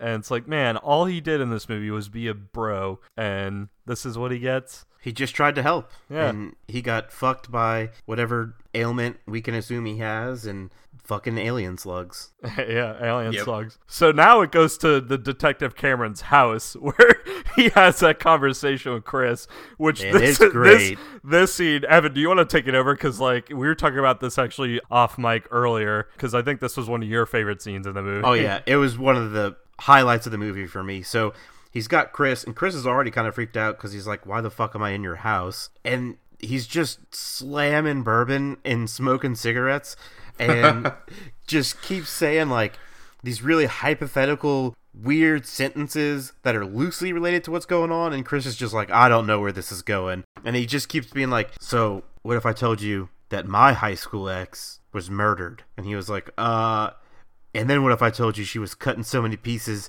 we needed 2 ambulances to bring her back? And he was like, They found her in the car and in the forest and down the road. And he just keeps going and going and going, and Chris is just like, what the fuck is happening? Like, there's alien slugs, and why are you drunk telling me all this shit? I love the part where he's like, yeah, and then, you know, I hunted the guy down, I found him, you know, and when I went to confront him, I wasn't alone. Yep. And he was like, oh, do you have another cop with you? He's like, No, my 12 gauge. Yep. He specifically, like, 3 times in the movie is just like, well, gotta get the 12 gauge again. Like, that's his way to solve shit. So he's just laying it down, and he's like, so, detective, are we gonna, like, do anything else besides you confessing to a murder? Or, like, there's other shit going on? And it's fucking great. And it's just a good insight into the life of a detective who answers the phone and says, thrill me. Like, what he goes home to. That's what he's doing. He's just drinking and being like, fuck my life. Yeah, I love that his house is just, like, littered with pulp magazines. Yep.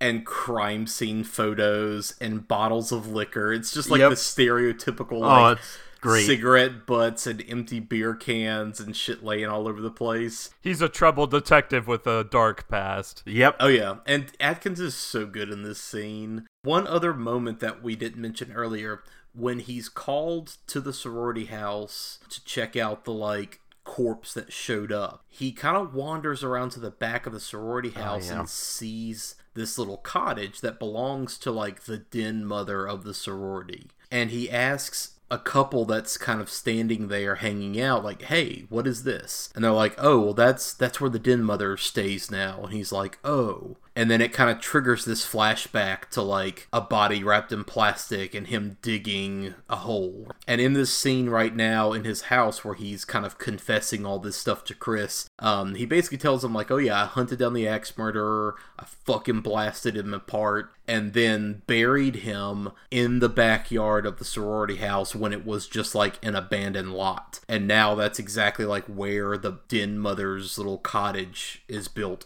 Yep. And two, like, there's other, like, random scenes, like, when there are scene cuts to, like, random places outside or whatever. Every once in a while, you'll see slugs, like, slither around. Yeah. And I think sometime before this, there were slugs, like, kind of slithering around the sorority house already. So after, like, he confesses this and you find all this out, it cuts back to the sorority house, and this time to the house mother's cottage area. And she's sitting there and just kind of, like, she's actually watching a sci-fi movie, like a horror movie. Well, she's watching Plan 9 from Outer Space. That I wanted to ask you which movie it was. That's what it is. Again, like, totally a little needle drop right there. Yep. And all of a sudden the dog starts barking a bunch, and then, like, you start hearing this knocking. All of a sudden she's just, like, starts looking around. She looks at the floor, and the floorboards are starting to, like, split open. The knocking's like somebody, like, kind of coming from underneath the floorboards, which, pause for a second.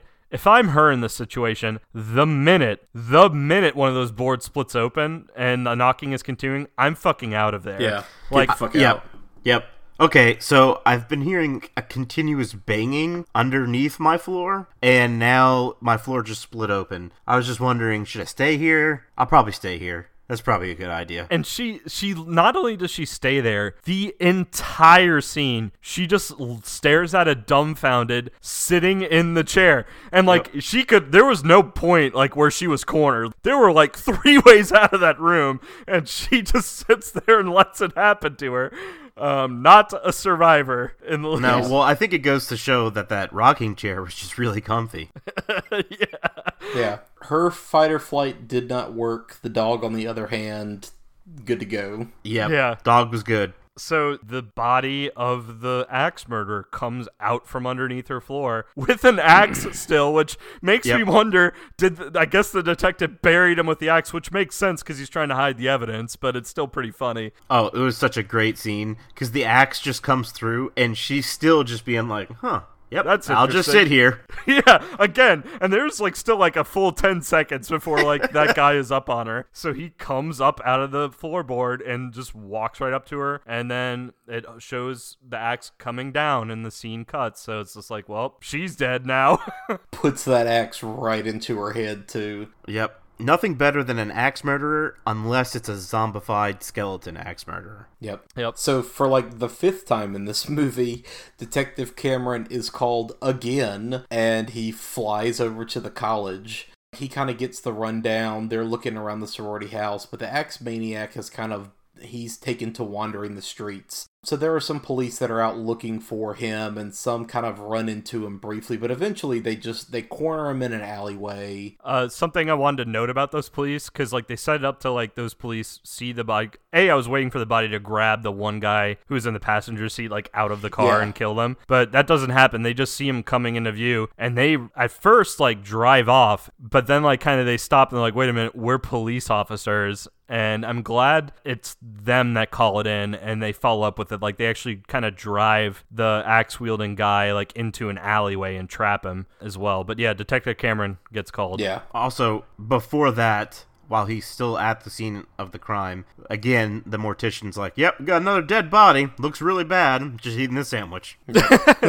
Yeah. Oh, and that's when he finds out, like, oh, shit, the body of the axe murderer is, like, out and about, so he gets his 12 gauge. Yep. As you do. Yeah, so all the cops corner the ex-murderer just in this alleyway and trap him. They all kind of like roll up in their cars and they're all drawing their guns on it. And Detective Cameron gets up and like moves to the front of the group and draws like his shotgun. Is this when he says the line like, I already killed you once, you son of a bitch, or something like that? Yeah. Yeah, all the other police just like start blasting this guy, but it's a corpse, so that it just like blows a bunch of holes in him, and it's just kind of like standing there. But there's this one great moment where like it turns around and sees Detective Cameron, and like the corpse just kind of knows, and like the corpse grins in this really kind of fun, ridiculous way, like, oh yeah, shit's about to go down. But then Cameron immediately just like blows its head off with the shotgun, and a bunch of space slugs bust out. A bunch of space slugs bust out and just scurry off, but Cameron sees them this time. Yeah, all the cops see them. And I fucking love the, like, maniac corpse. Depending on the, like, shot that they're doing, it's either, like, a very thin performance actor in, like, a bodysuit, or it's just a straight puppet. But either way, like, I love the look of that thing. It was fantastic. It was really, really good. Honestly, like, the axe murderer is the creepiest part of this movie, which is interesting because slashers usually don't, like, creep me out at all. Maybe it's the undead factor, like when he comes back as a zombie, it makes it creepier. But honestly, that scene too, like when, like back in 1959, like when he's slowly making his way towards the girl in the car, that was also kind of creepy as well. And again, usually that doesn't bother me too much with slashers. Honestly, in this movie, it was probably the only thing that kind of even mildly creeped me out. So yeah, we then cut to the next day, and you see Chris walking into his dorm with a plastic bag over his shoulder that's like clear like a rental tux. Then he asks some of the other guys that are kind of hanging around the dorm about JC, because he never came back to the dorms the night before, and they're just kind of like, yeah, I don't know, we hadn't seen him. So then we kind of have this montage of everyone getting ready for the formal dance. So it's like all the frat bros getting ready and all the frat girls getting ready, and it's just the best montage of like giant hair and hairspray and mullets and people slamming shitty beers and girls running around in like bad 80s lingerie and just all the like typical kinds of things. It was just a very like weird, surreal throwback moment that just is so cliche now, but was probably like completely normal in 1985 when they probably filmed this movie. Yeah. When he gets back to his dorm room, he finds like a recording tape on the desk, and he plays it, and it's JC, but you can tell like JC's like, he's kind of like almost out of breath. You can tell something's wrong with him, and he basically talks about how like, yeah, one of the slugs got me. It literally crawled into my mouth. I know it's in my brain. I was able to kill one of them with matches. They don't like heat. Heat is what kills them. I'm going down to the boiler room because I figure it'll be too hot for them. So, goodbye. You were a great friend. See you later, man. And really sad. Like, it was actually a pretty sad recording. That recording is super touching because not only is he just like, I love you, bro, good luck with Cynthia, but there's like a brief moment where he even says like, I got up on my own and walked around on my own for like the first time ever without my crutches. Yep. But like, fuck, I'm about to die. Yep. I had to walk my ass to the fucking boiler room. Yep. Yeah, and so sure enough, Chris kind of makes his way to the boiler room, like with a flashlight, walks over, and like, yeah, he sees JC's body like right by the furnace, and there's melting slugs all around his head. Yeah, again, JC was the hero of this movie, like him and the detective, but especially him because like he was just such a good guy and like a good character and believable. That monologue, going back to it again, like that is such a good "I'm your best bro and I need to tell you the truth" monologue. So it was kind of upsetting to see him go. Yeah, especially since in any other movie like this, any college movie, any high school movie, any other horror movie like this, he would be the most obnoxious fucking character in the movie.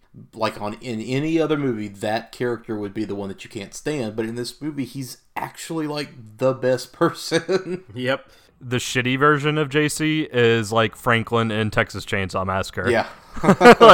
like he's the shitty version of JC, but no, yeah, JC was the best. Yeah. We now see the frat bros boarding their party bus, and we see sad Bradster, who's like moping outside the sorority house because Cynthia kind of told him off. So all the sorority guys are like, or all the fraternity guys are just like, all right, well, fuck it, we're going. And I like Bradster's like, Yep. He does that typical like, man, fuck that bitch, college frat guy, like she broke up with entitled and he like bullshit, throws an yeah. empty bottle like at the sorority, like into the lawn. But yeah, so then like it keeps cutting back and forth between him and like the frat bros like loading up in the bus. And while he's standing there, the den mother's dog like trots up to him and he's just like, hey dog, what's up? And the dog looks up at him, and the dog is also zombified and immediately like pukes a slug directly into Bradster's mouth. It was kind of a creepy scene, but again, also fucking hilarious for some reason. Yeah.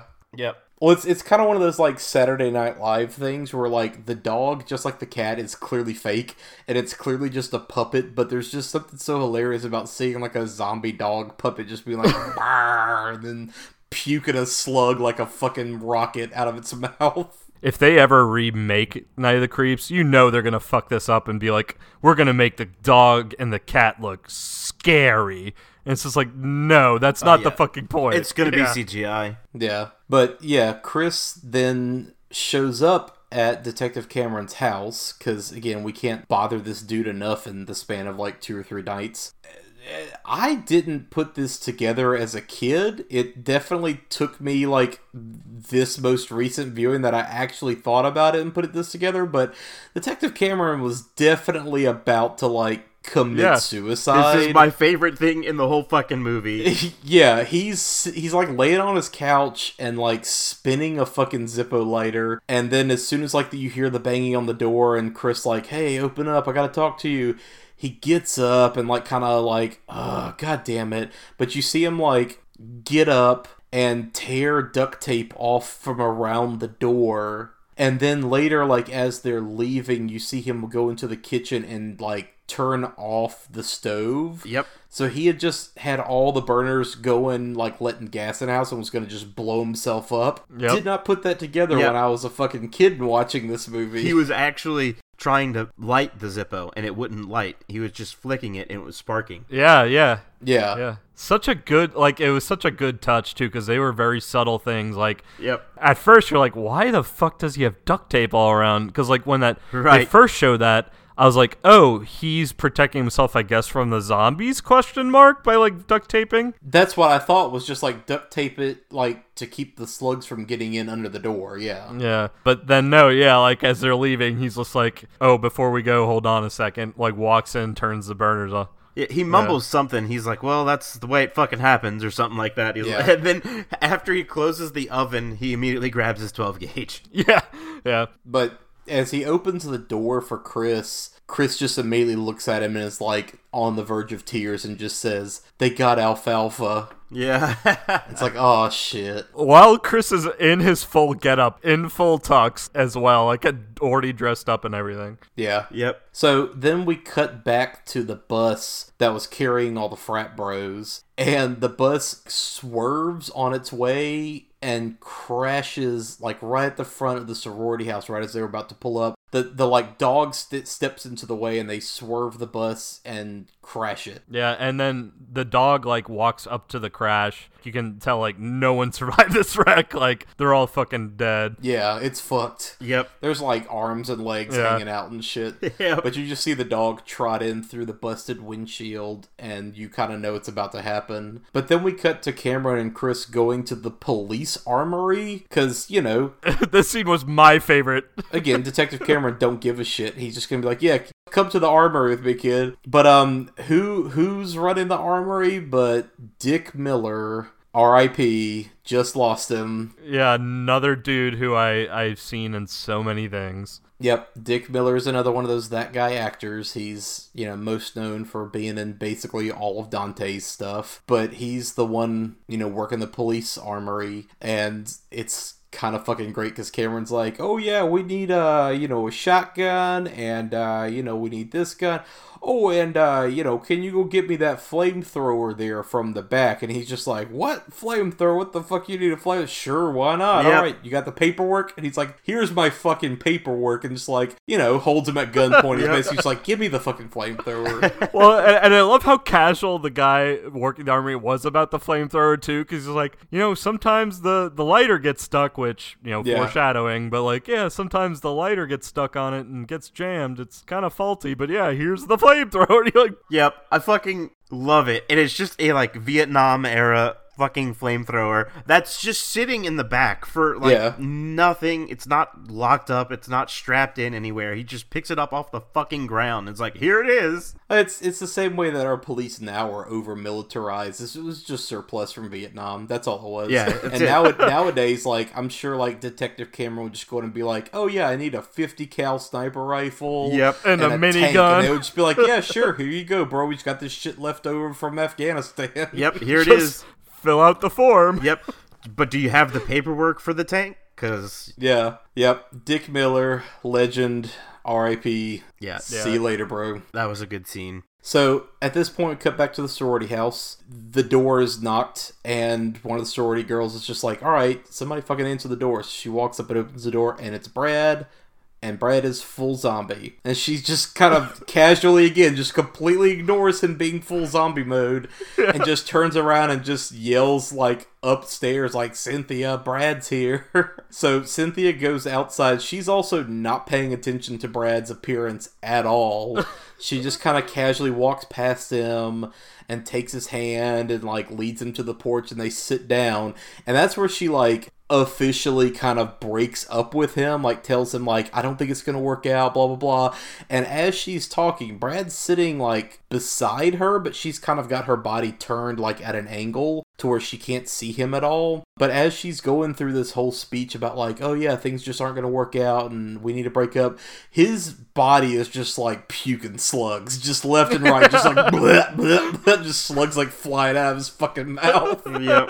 Yeah. The thing that made me laugh so hard was when she grabs his arm and, like, drags him to sit down, and the corpse sits down next to her.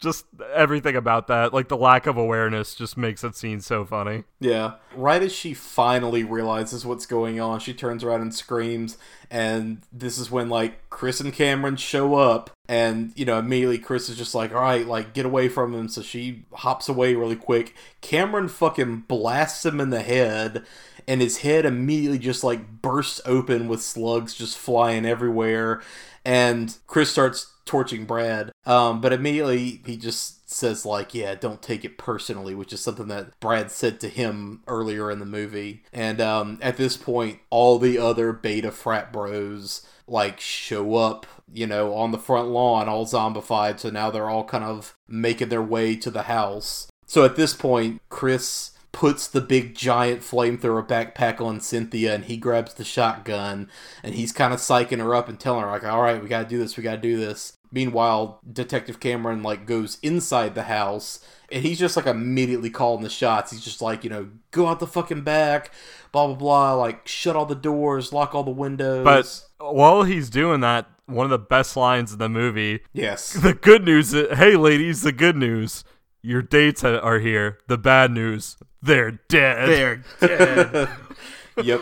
So they're blasting heads that are exploding with slugs, and Cynthia's torching them. Again, here's where we have Chekhov's door again, where Cameron tells the same nerdy girl who was studying to go close the door, and right as she creeps up to the door, hand busts through the pane of glass and grabs her. So there's a couple of zombies coming in the back that Cameron's dealing with, and they're dealing with them on the front lawn with the flamethrower. By the way, makeup guys Greg Nicotero and Howard Berger of like K&B Effects play some of the zombie extras. And I mean, you would know those guys now because they're like the guys that have done all the Walking Dead makeup, and Nicotero's directed like a lot of the big episodes of that show. But they're apparently like zombie extras here in the background. But you know, they fight their way through a bunch of zombies. Eventually, Chris and Cynthia end up cornered in a tool shed. Cameron gets cornered in the room, but there's a great fucking shot where he just goes like full rampage mode and just starts blasting everything in the room. But he is clearly on some kind of like merry-go-round Lazy Susan thing, because the camera is like fixed to him while he's spinning around the room. Like, he's not like spinning himself, like he's just on a gimbal just like spinning around shooting, and it's the best looking shot. Chris and Cynthia end up inside the tool shed, and there's, you know, some bits where they're taking out some zombies with the gardening tools. They like, you know, get one with the weed whacker, and there's a part where they put the flamethrower like right up in one's head and explode its head. But the best is when the same fucker with the unibrow from earlier in the movie, that one like Neanderthal guy, he grabs Cynthia through the wall, pulls her out, and as she's struggling to get up off the ground, Chris revs up the lawnmower, and right as Cynthia like gets away, he just says, "See you later, dude," and just rams the lawnmower right into him. And it's this great POV shot of the lawnmower, just blade spinning like right into this guy's face with like an animated red blood splatter. Yep. It's so fucking great. Eventually they kind of... Go ahead. I was going to say one thing, so going back to, again, the unknown cat theory, with, like, in that room with Detective Cameron, like, when he tells that girl, like, go check the door, and, like, that's when the zombies bust in, he grabs the girl away, and it's that girl who, like, the one who either owned the cat or was most friendly to the cat. He grabs her, and, like, they get to the corner of the room, and he's, like, protecting her as they're, like, coming in, like, and he's shooting at the zombies. She all of a sudden sits up, and then she's zombified, so that's why I brought up my theory that, like, the cat was the one who did it to her, but then again brings up the question of, well, why did it take so long for the slug in her to incubate? So yeah, I guess you could just assume that like one got to her in that moment or so, but you don't see it happen. It just kind of just happens, and they just kind of hand wave it away. Yeah, I figured because they were shooting so many heads and so many slugs, it was just like, yeah, one got her. Yeah. They pretty much get through all the zombies. You know, right as Chris and Cynthia are kind of like catching their breath on the front lawn, they see a bunch of the slugs zipping into the basement. And Cynthia basically says, like, oh shit, yeah, there's all those fucking brains in the jars that are in the basement. That must be what they're going toward.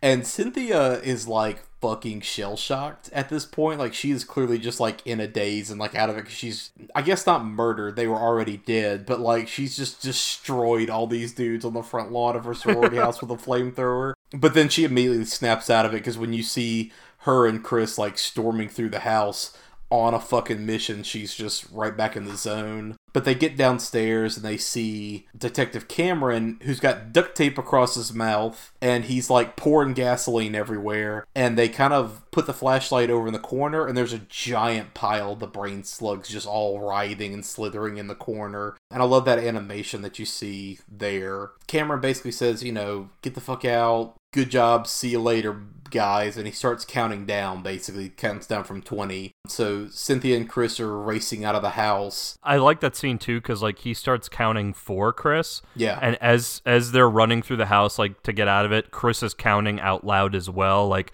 9. Yeah. 8. Also too, I think because they tried again with the flamethrower, and I think that's when the flamethrower jams. Yeah. And so then that's when like Detective Cameron's like, see you around, kid. I got this. Cameron opens up the gas valve in the basement, and we see all these slugs kind of like gear up as they're about to, you know, jump at him. And right as all the slugs launch toward him, flicks that fucking lighter, and the house just poof, goes up in a fireball. And there's a delay because on the outside, Cynthia and Chris and like now like the rest of the sorority girls and I guess other people have shown up, and they're sitting there, and because like it shows him throw the match, cuts back outside, and he goes like 2, 1, thrill me, detective, and then that's when the house blows up.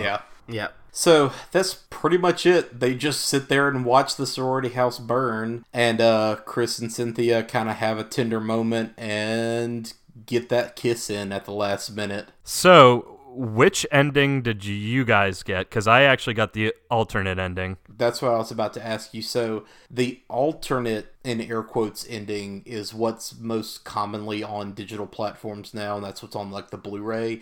To my knowledge, I think that was the original ending, and they didn't necessarily like that original ending, so they then filmed the just plain happy ending where, well, it's not really a happy ending, I guess it's just more straightforward, where while Chris and Cynthia are making out, the dog from earlier like runs up to Cynthia and she bends down to pet it, and the dog immediately opens its mouth and like spits a slug at her, and that's cut to credits. The ending that's most common now is like the alternate ending, and that's the one where as all the chaos is happening and you see the fire trucks show up and all the police trucks or the police cars running around, it kind of goes over to the side of the burning building and you see Detective Cameron like stumbling through the streets, and he's all like crusty and burned up, cigarettes still hanging out of his mouth, and then all of a sudden he kind of stops and just falls over, and as soon as he falls over he bursts open, and then a bunch of the slugs like scatter out, and you see him kind of go under this wall and through a fence, and the camera pulls up and you see that it is a cemetery, and you see the entire like cemetery laid out in front of you now in this big landscape shot, and then all of a sudden, boom, big spotlight hits the ground and starts looking around, and then we see the spaceship from the beginning of the movie kind of zoom slowly into frame, and they're clearly like scanning with the spotlight the cemetery looking for the slugs, and then it cuts to credits. So that was the original ending that kind of wraps back around to the aliens and everything else, but for whatever reason they ditched that and went with the dog thing with the dog. So that said, like, what ending did y'all have? I had the alternate / original ending, and with as over the top as this movie is, I like that ending a lot more than just the dog one, because I did then go back and YouTubed the original ending, and it's just not nearly as good. Yep. I got the alternate one as well. I didn't even know that there were different ones until just now, but the one that you described with the dog is a lot more of a letdown, I think, because they just went through all of this shit to save Cynthia, and then you are left to just assume that she got fucked anyway. So, at least in this, Detective is still a hero pretty much, but it ends on a, like, everything might not be okay note. I like that. Yeah, either ending kind of infers that they didn't get all the slugs. Right. And either ending kind of tees it up for a sequel or whatever, and, you know, nothing ever came of it necessarily. Like, there's never any plans to make a sequel that I've ever heard of. They have always kind of talked about doing, like, maybe a sequel or a reboot or something, like, for the last maybe 15 years. It's on and off, but I don't know that there were ever plans necessarily. It just kind of did the thing that all horror movies did, which is just leave you on that last scare. Yep. Yeah, I did read around a little bit after the movie to kind of find out like what the actors who were in it, like Joe Whitlow and all them, are up to now. And like, yeah, most of them have like did only a couple more things and then retired from acting. In recent years too, they've like made circuits around with like conventions, and there have been like joke lighthearted interviews of being like, well, if you know, like Jill Whitlow, like I think at one point in one of them that I read was like, I would totally do a sequel if they ever did it. We'll just pretend like I blocked the slug from getting in my mouth from the dog. Really, the only one who kind of really went on out of at least the leads was Tom Atkins, right? Yeah. Did anyone else have a career after that? Nah, that's pretty much it. JC, the guy that plays JC, Steve Marshall, he had some TV credits after this, but not much. Jason Lively, that played Chris, he also had some TV credits. He was in Brainstorm a few years before when he was a little bit younger, and that's a fairly interesting sci-fi movie directed by Douglas Trumbull, who was like a special effects guy.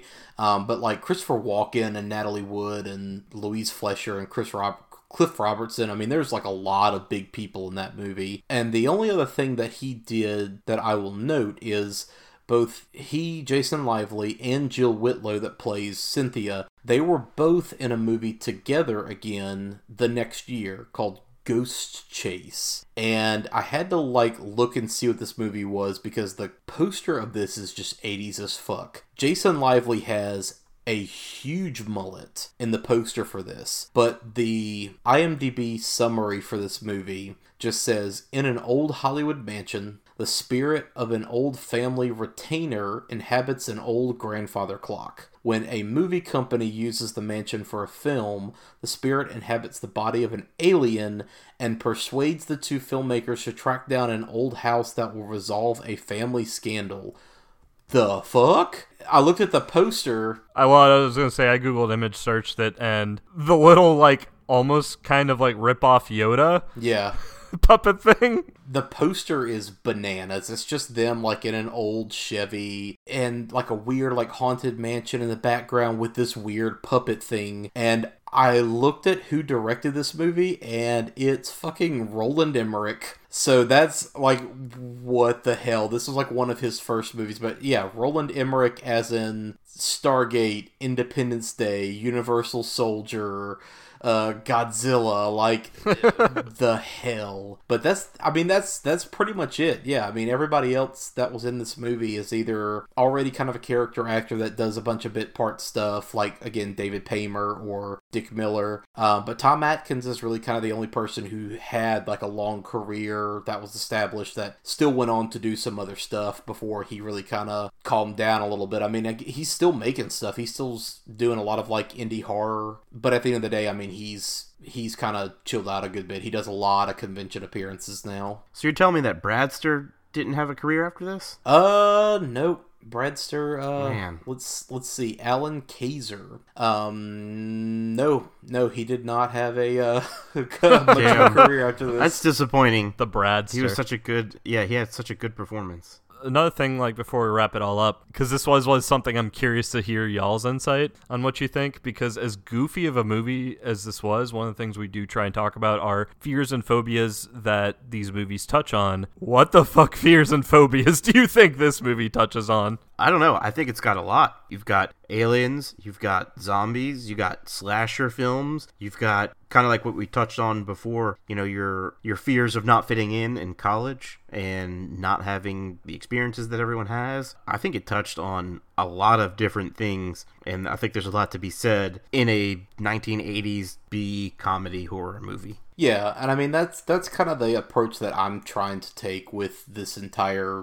show. Like, for me personally, is just find the actual human elements underneath the genre trappings, you know, underneath like the monsters, underneath the murder, the mayhem. What are the actual human fears that are present in the movie, whether like textually or not? And you're right, like this movie completely hits on the whole idea of like fitting in, being part of a community. You know, I don't think it's on accident that we see all of the Greek life people become zombies at the end, right? Like this movie kind of keeps the main characters as individuals and not losing their identity to like this larger zombie plague, you know, but they definitely struggle to fit in and they have these fears of like not being accepted. And, you know, the detective obviously like has tons of guilt and grief with what he had to deal with earlier, just the like sense of loss. Not only the sense of loss of like, oh, somebody that I love died, but also just the loss of like his potential, that, you know, he could have gone on to do more things.